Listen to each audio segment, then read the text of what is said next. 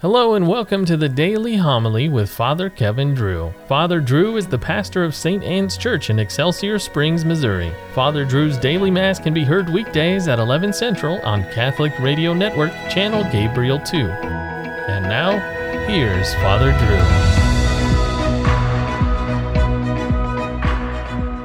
Drew. A reading from the Acts of the Apostles. When Paul came to Antioch in Pisidia, he said in the synagogue, "My brothers, children of the family of Abraham, and those others among you who are God-fearing, to us this word of salvation has been sent. The inhabitants of Jerusalem and their leaders failed to recognize him, and by condemning him, they fulfilled the oracles of the prophets that are read Sabbath after Sabbath. For even though they found no grounds for a death sentence, they asked Pilate to have him put to death. And when they had accomplished all that was written about him, they took him down from the tree and placed him in a tomb. But God raised him from the dead, and for many days he appeared to those who had come up with him from Galilee to Jerusalem. These are now his witnesses before the people.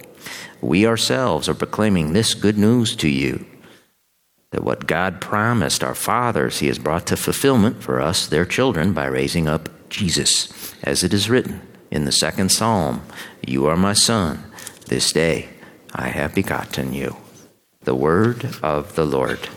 "You are my son, this day I have begotten you. I myself have set up my king on Zion, my holy mountain. I will proclaim the decree of the Lord. The Lord said to me, 'You are my son, this day I have begotten you.' Ask of me, and I will give you the nations for an inheritance, and the ends of the earth for your possession. You shall rule them with an iron rod. You shall shatter them like an earthen dish. And now, O kings, give heed, take warning, you rulers of the earth. Serve the Lord with fear, and rejoice before him with trembling. Rejoice."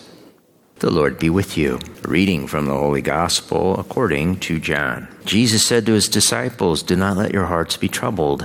You have faith in God, have faith also in me. In my Father's house there are many dwelling places. If there were not, would I have told you that I am going to prepare a place for you? And if I go and prepare a place for you, I will come back again and take you to myself, so that where I am, you also may be. Where I am going, you know the way."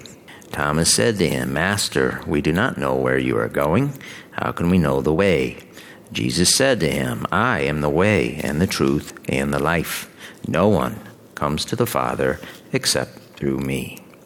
The Gospel of the Lord. The oldest priest in the Diocese of Springfield, Illinois, died yesterday morning as we were preparing to have Mass here. He was my Uncle Carl, Father Carl Schmidt. I last saw him last October when I drove my mom and a couple sisters over to him a few days before his birthday, which was October 16th. He was born in 1926, I think, so I think he was 95 or 96. He was 96. Anyway, his housekeeper's daughter sent a photo of Uncle Carl last October 16th. He was not sitting in an old folks' home eating birthday cake. He was mowing the grass in front of his house with a push mower. There's a photo in the vestibule of two priests. The one on the right is Uncle Carl. The one on the left is his older brother, my Uncle Anthony, who died in 2016. Though Uncle Anthony was a year and a half older, the two brothers were ordained together in 1950. They actually went to school together all their lives. You see, there was a one-room schoolhouse across the road from their country home, which was on the old Route 66. And during the day, an underage Carl kept showing up at the school. The teacher would have Anthony take him back across the road to home.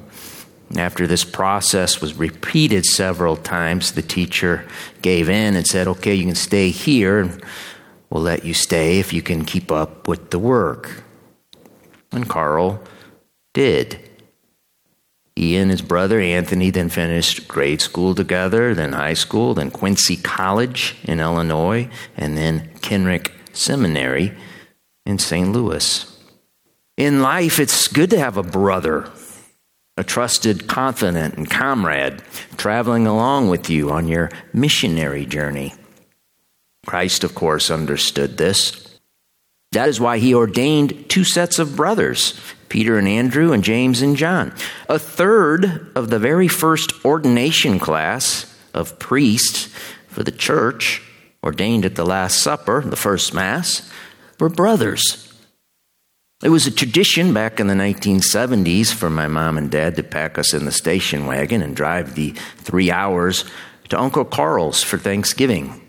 His parish was a little out-of-the-way place, a farming community called Island Grove. The parish had a long driveway lined with trees and a big yard to play football and run around in, and he always had great dogs. We kids thought it was a magical place. Later in life, me and my siblings would tell Uncle Carl about all the great times we had at his place. And he would say, "You went to Island Grove?" And we would laugh and tell him all about it. Children remember things. I remember Uncle Carl was a faithful son of the church who never strayed from her teaching, no matter how unpopular. I remember he was a very Marian priest, dedicated to Our Lady and the Holy Rosary.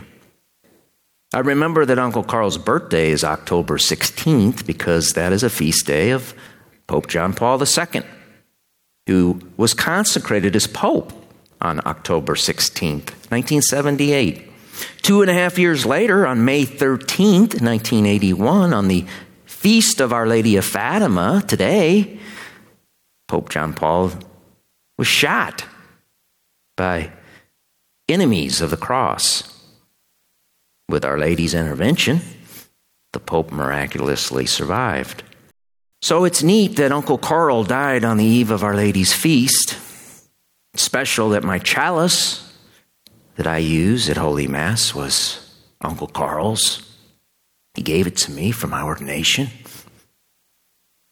I, as a priest, stand in for Christ and with this chalice say, "Do this in memory of me."